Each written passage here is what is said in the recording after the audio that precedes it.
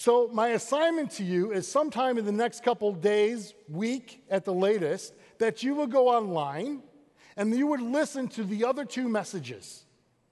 Because in doing so, you will get a very well-rounded view of this chapter, this post-resurrection chapter. And all you have to do that, we have our website right on the screen there to access these messages. And what you're going to find is that no matter what our fears are, no matter what our temptations are, no matter what our doubts are, no matter what our failures are, Jesus loves us in the midst of those towards following him. In spite of our failure, in spite of our doubts, in spite of our questions, how can this be? Jesus is already in the midst, loving us forward towards following him. Let's begin with a question. What's your escape? Where do you go and what do you do to take a break, to turn off your mind, perhaps to escape the stresses of life?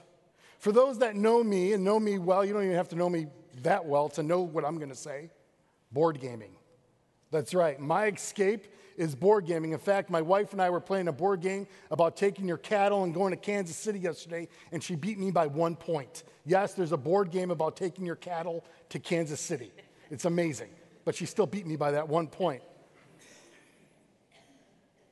Some of you out there have escaped with me in my board gaming escapes, and you want to do it again. So stay tuned. The next big invite will be the middle of May at my house. We do open house board gaming events, so stay tuned. It's coming. We all have escapes, don't we? Some people go to the golf course or take up running, and for me, either one of those seem like punishment rather than escape, but to each his own. Others love movies. And based on last week's Easter sermon, I'm sure all of you have been binge watching the Avengers series, the 21 movies that make up the whole Avengers series for this weekend's Endgame that came out. Others read books for their escape. Some love creating things. In fact, one of my board gaming buddies is a woodworker. And he created as an escape, as he was in his basement, he created this beautiful board gaming table that he gave me as a housewarming gift. Eric Camfield, our pastor of Downers Grove branch, escape is fly fishing. Dave Garza, our worship leader at Downers, is grilling and telling the best of the worst dad jokes you will ever hear. Pastor Dave Bianchin builds guitars. Mark Kolkman, our chief ministry officer's escape, is painting with watercolors. Matt Sturm, one of our full-time tech team, builds. And he builds a lot of the backdrops that we have for our contemporary services. He makes these amazing wood pens, as does Larry Ludi, our HR director. And a little known fact about our beloved Noelle Combs is that she has a black belt in judo. Just kidding. I'm just making sure you were paying attention. Yeah. Escapes are good, aren't they? We all need escapes. They give us opportunity to relax, switch gears, stretch our legs, build community. And we all know there's a time and place for an escape, though, however, right? I mean, imagine if Pastor Dan came walking into my office some Tuesday afternoon, and I'm setting up a board game in the middle of my office, and I go, Dan, what color do you want to be? It's not going to look good on my review this year, will it? There's a time and a place. And there are those times where our escapes become maybe just that, an escape from facing reality. An escape that's no longer about unwinding and relaxing and building into ourselves something that builds community, that builds up who we are, but a receding back from life. Becomes a way to hide from the pain, from the fear, from the doubts of life. And as we begin here in John 21, I find myself wondering if this wasn't perhaps what was going on here with Peter and some of the disciples. John 21, verse 1. Afterwards, Jesus appeared again to his disciples by the Sea of Galilee. It happened this way. Simon Peter, Thomas, also known as Didymus, Nathanael from Cana in Galilee, the sons of Zebedee, and 2 other disciples were together. I'm going out to fish, Peter told them, and they said, we'll go with you. So they went out and got into the boat, but that night they caught nothing. So again, this is post-crucifixion, post-resurrection. 7 of the disciples are here on the scene. They have seen Jesus at least 2 other times, we're told, because in Luke 24, and referenced by the Apostle Paul in 1 Corinthians 15, Paul says, "For what I received I pass on to you as of first importance, that Christ died for our sins according to the Scriptures, that he was buried, that he was raised on the 3rd day according to the Scriptures, and that he appeared to Cephas," which is Peter, very intentionally pointing this out here, keep that in mind, singles out Peter, and then to the 12. After that, he appeared to more than 500 of the brothers and sisters at the same time. Their minds and hearts are probably still spinning. Their lives over the last few days have been anything but stable. The person who they built their hopes and dreams upon, not only did they see him crucified right before their eyes, but when Jesus needed them the most, they were falling asleep. They betrayed him. They denied him, and they ran and hid. But now, Jesus is alive, bringing, I'm sure, great joy and fear and doubts and questions. And in case you think I'm exaggerating here, look what we find in Matthew 28. We gain a glimpse into this confusion, this doubt and fear. Matthew 28, what I'm about to read to you, is right before what we call the Great Commission. So Jesus is there with his closest disciples. The 11 are there, and he's about to ascend back up into heaven. And this is what we're told. Meanwhile, the 11 disciples were on the way to Galilee, headed for the mountain Jesus had set for the reunion. The moment they saw him, they worshiped him. Some of the 11, held back, not sure about worship, about risking themselves totally. The NIV states, some doubted. So of the 11, they're here seeing Jesus again. He's about to go back up into heaven before them, giving them the Great Commission. And some are like, I'm not too sure about this. I have fears. I have doubts. I have failures. How is Jesus ever going to use me? So if you've ever doubted your faith, had questions about Jesus, you are in very good company. And my invitation to you this morning is to find yourself on this beach, on this scene with a campfire before us, and Jesus inviting us into him. Place yourself there and hear what Jesus invites you into. Hear how Jesus receives you, accepts you in the midst of your doubts. And again, we will discover that Jesus meets us in the midst of our fears, doubts, and failures to love us towards him.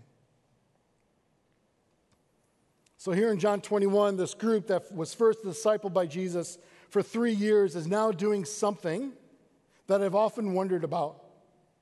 They are back fishing.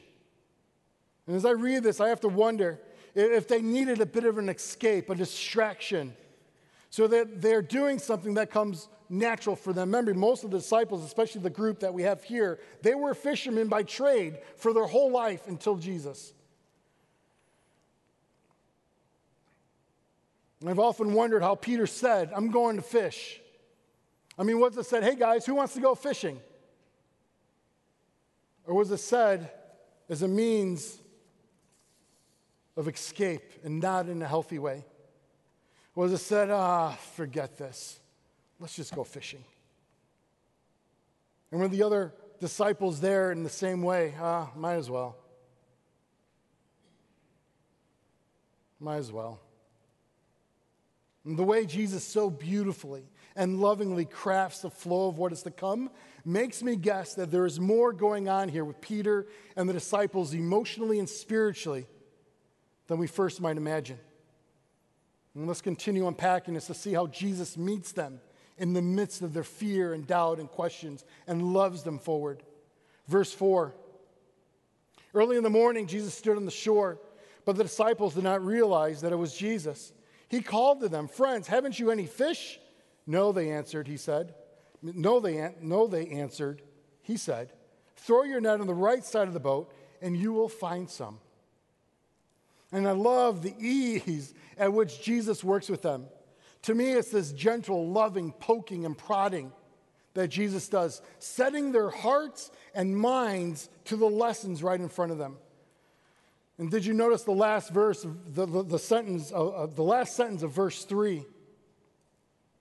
So they went out and got into the boat, but that night they caught nothing. They caught nothing. Peter and the disciples return to something that brings them joy, perhaps, that brings them an escape. Something they know, if anything, they know they're good at this because they made a living off of it for many years. A whole night of nothing. And in case they weren't feeling like failures already, there's this guy on shore who they don't know goes, "Hey, guys, what are you doing? Fishing? Oh, really? How much fish did you catch?" "Not really good at it." I could just see Jesus snickering under his breath as he's prodding them, poking them. And he goes, "Hey, maybe on the other side of the boat. Try the other side of the boat." This is going to be good. I could just see Jesus doing that. And for whatever reason, the disciples do this. And I'm sure for me as I read this, I can also picture the disciples at this point, let's just say swearing like a sailor comes to mind, right? Some guy poking and prodding them about their no catch of fish all night. When they did, verse 6, put their nets on the other side, followed the directions of Jesus, they were unable to haul the net in because of the large number of fish. Then the disciple who Jesus loved said to Peter, "It is the Lord." As soon as Simon Peter heard him say, "It is the Lord," he wrapped the outer garment around him, for he had taken it off, and jumped into the water. Now, depending on your translation that you're using, this last sentence can be a little distracting because many translations say Peter was naked or Peter stripped for work. And just for a point of clarification, one night in my small group, my daughter was about 5 or 6 years old. And we got in the conversation, as small groups sometimes do, your sleeping habits. Are you a hot sleeper? Are you a cold sleeper? What do you wear to sleep? Do you snore? That kind of thing. Well, my daughter was in the room as we're discussing this, and she's probably chomping on some goldfish as she did at that age. And all of a sudden she blurts out, "Daddy sleeps naked." Needless to say, she had all of our attention, right? And then I had to explain the definition of naked to my 4-year-old daughter. Her dad, me, is a hot sleeper. I sleep with no shirt on. Are we close enough I can share that? Okay. But I do have sleeping shorts on. All right, I'm a hot sleeper. So my definition for my daughter at 4 years old is no shirt equals naked. That's basically what's going on here. Peter stripped for work, naked as some translations say, meaning no shirt. All right, he's still appropriate. All right. That's what's going on here. So now, again, with the big ideas and this huge catch of fish. Verse 8, the other disciples followed in the boat, towing the net full of fish, for they were not far from shore, about 100 yards. When they landed, they saw a fire of burning coals, there were fish on it and some bread. Jesus said to them, "Bring some of the fish you have just caught." Verse 11, so Simon Peter climbed back into the boat and dragged the net ashore. It was full of large fish. None of the disciples dared ask, "Who are you?" They knew it was the Lord, and he had just asked them, "Come and have breakfast." Jesus came, verse 13, took the bread and gave it to them, and did the same with the fish. This was now the third time Jesus appeared to his disciples after he was raised from the dead. Okay, lots here, so I'm going to start connecting some of these dots. Jesus was loving Peter and the disciples to follow him beyond and in the midst of their fears, doubts, and questions, in the midst of their shame. Notice first how they caught the fish they were seeking. Or perhaps put it another way, How did they receive what they thought would bring them peace and escape? How did they receive that? By following the directions of Jesus. Jesus was in the midst of their escape. He was in the midst of their doubts and shame. He was there the whole time, even though they never saw him, even though they didn't recognize who was speaking to him, he was still there in their midst. Jesus tells them lovingly, in a very guiding way. Jesus tells them then to bring the fish they have caught, the fish that he has already provided them. And I think that's a beautiful picture. Everything we have, we give back to God. He's already given to us first. It's an act of we have a generous God, and he gives to us freely. And our act of giving back, we're only giving back what he first gave us. So Peter and the disciples come to the beach, and what does Jesus have over the fire, being freely offered and prepared for them? Fish. What were they seeking after? Fish. What does Jesus have?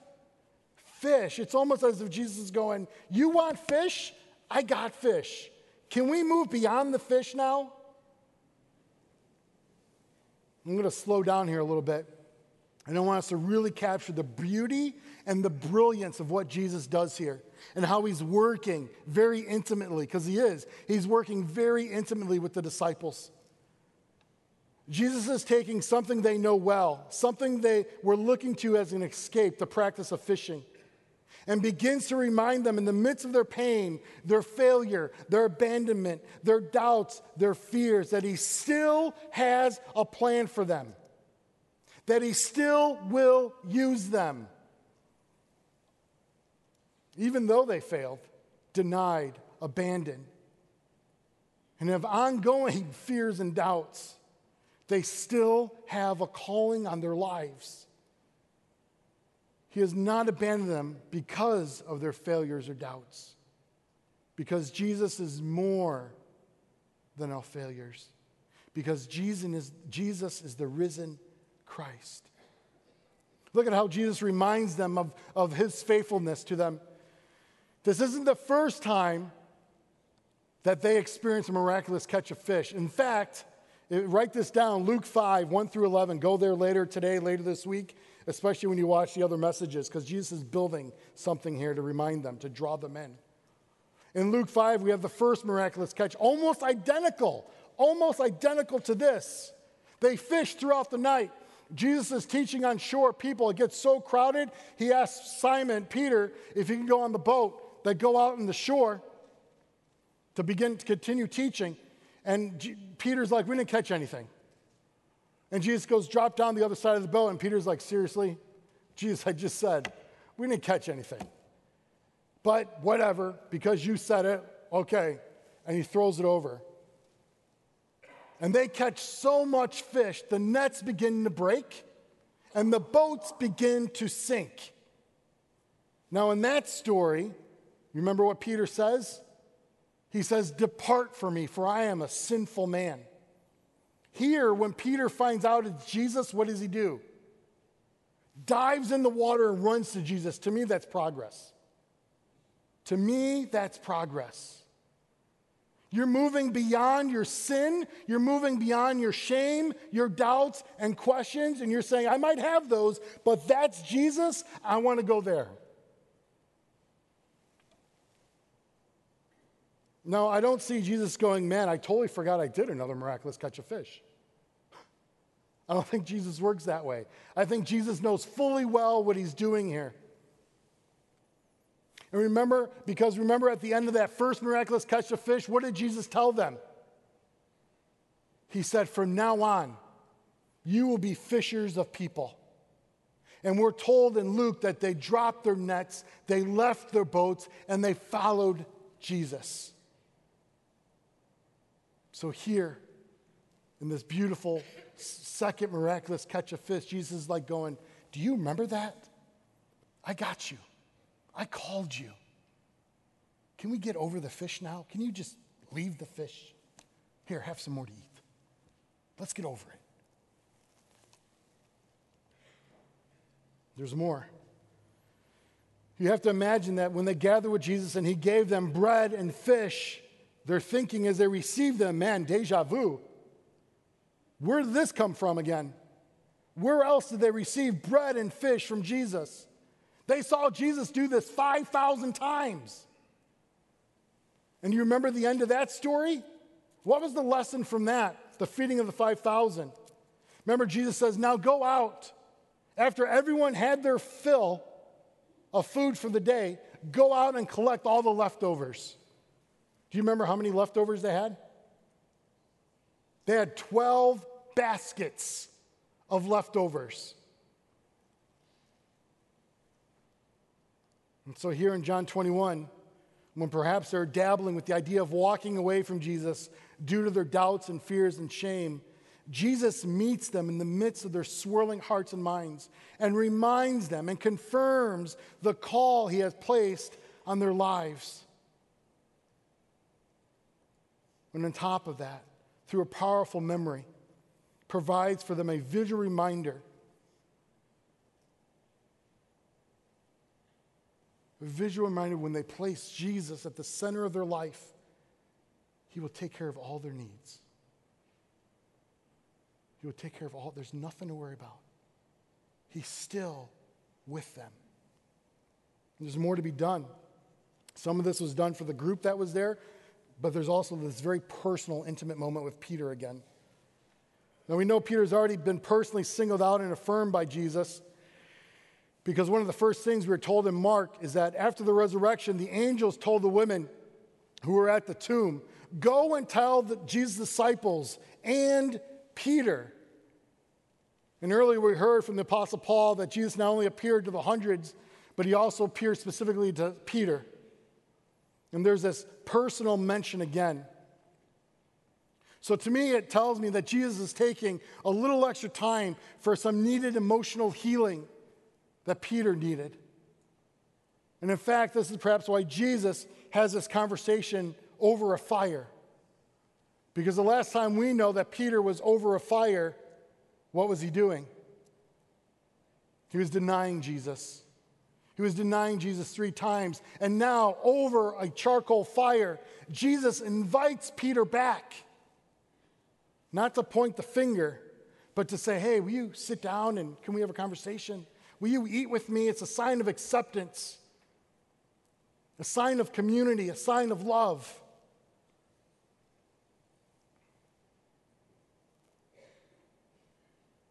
And perhaps one of these stories, or a combination of these stories, Peter is reflecting back to when he was writing in his epistle, 2 Peter. By his divine power, God has given us everything we need for living a godly life. For we have received all this by coming to know him, the one who called us to himself by means of his marvelous glory and excellence. And because of his glory and excellence, he has given us great and precious promises. These are the promises that enable you to share his divine nature and escape the world's corruption caused by human desires. Peter knows this firsthand. John 21:15, when they had finished eating, Jesus said specifically to Simon Peter, Simon, son of John, do you love me more than these? Well, there's a lot of questions to what these Jesus is referring to. Is it the disciples surrounding that fire that day? As Peter testified in Matthew 26, he would follow Jesus, even if everyone else fell away. He would follow Jesus by giving his very life. Is it the fish that Jesus is referring to? And Jesus again saying and pointing Peter to move beyond this escape. Get over the fish, Peter. Do you love me more than these? And regardless of what is meant by it, the key point I believe Jesus is making is where is the focus of Peter's ultimate love? Because as Sherry shared just a few moments ago, the place where your treasure is, what you treasure most, that is where your heart will be. So Jesus, is it here with the disciples? Is it here with these fish, something that you feel safe with? Where's your ultimate love? And as many of us will remember, Jesus goes on to ask Peter 3 times. And again, Jesus does nothing by accident. 3 times. See the connection? 3 denials. 3 times. Do you love me? And each time he basically waits with this dramatic pause. I can just picture it. Almost like, Peter, this isn't a rhetorical question. Do you love me? Forcing Peter to say it out loud. I don't know about you, but sometimes there's a power in verbalizing something. There's a difference between your spouse, your best friend, your children just know they love you, and you say, honey, I love you. Sweets, as I call my daughter, I love you. There's a power in verbalizing it, and that is what Jesus is making Peter do. So why is Jesus going through such detail and vivid reminders of Peter and the disciples? It's because they need emotional healing. To fulfill their calling and mission, they need to know that Jesus is still with them beyond their betrayals, beyond their fear, beyond their doubts. Jesus still is inviting them forward in love. Imagine if Peter goes forward in his life and ministry with this nagging doubt. Does God really love me? I mean, I denied Jesus 3 times. How can he really use me? I've abandoned him. Sure, I saw the risen Christ, but I can never really now do that for sure. Jesus erases that. Richard Rohr writes, if we do not transform our pain, we will most assuredly transmit it. Jesus was transforming Peter's pain so that he can get back with the program, so he can get back at what he's called into. I unfortunately saw a form of this in action as I recently was meeting with someone who was racked with guilt, racked with pain over a secret sin that they had that literally is sabotaging relationships. Their guilt and pain so clouds their view of God for them that it's hard for them to see to God's love. And dare I say, I find this so common among many. So many struggle with the guilt of a secret sin of one form or another. But please hear this. The hope and the truth of this passage shows us very vividly that Jesus meets us in the midst of our fears, doubts, and failures to love us towards following him. Our pain can be transformed and is transformed by the presence of the risen Christ. The disciples are examples of this. As we bring this more of a focus to our lives, I want you to find that fish. Each of you should have been given a fish when you came in this morning. Take that fish now and put it in your hands. And as you hold that fish that you receive, and as you look at that fish in your hand, I want you to hear these questions for you to consider. What's my fish?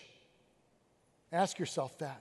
What's my fish? What fish do I need to lay down to better focus on Jesus?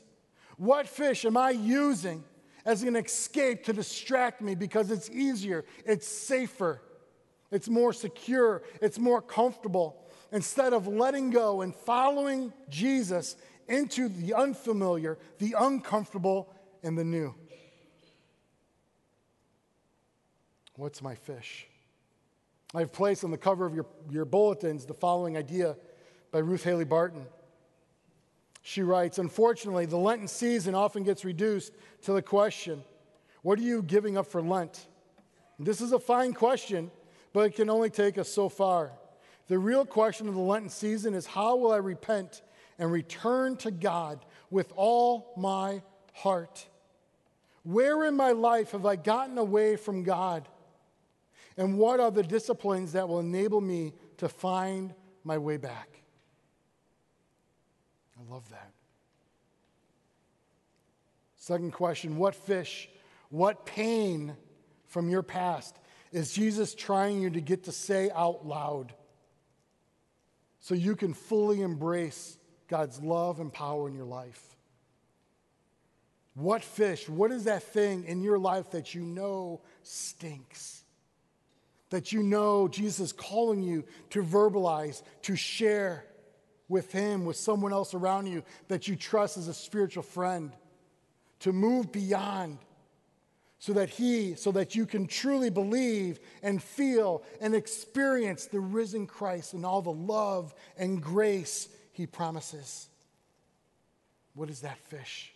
That thing in your past, that secret sin that stinks, that you need to verbalize and let go. If we're not intentional with these harder things of the soul, we all will go fishing. We all will go fishing because it's easier.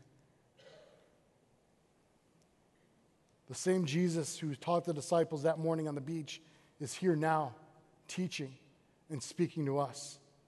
The same Jesus that met Peter and the disciples there on the beach is here now and meets us in the midst of our fears, our doubts, our failures, to love us towards following him. Imagine if we let go of our fish and embraced the risen Christ. Let me pray. Lord Jesus, we thank you. We thank you that you are the risen Christ. Lord Jesus, we thank you that you meet us where we are and lead us to where we can be in you. Lord, I ask that we would seriously sit with, what is the fish in our life? What are you calling us to move beyond so that we can be with you in the calling that you have on our life, to live for you, to love you for the sake of others? Lord, be with us this week. Be with us this month, this year, as we follow you faithfully. And all God's people said, amen.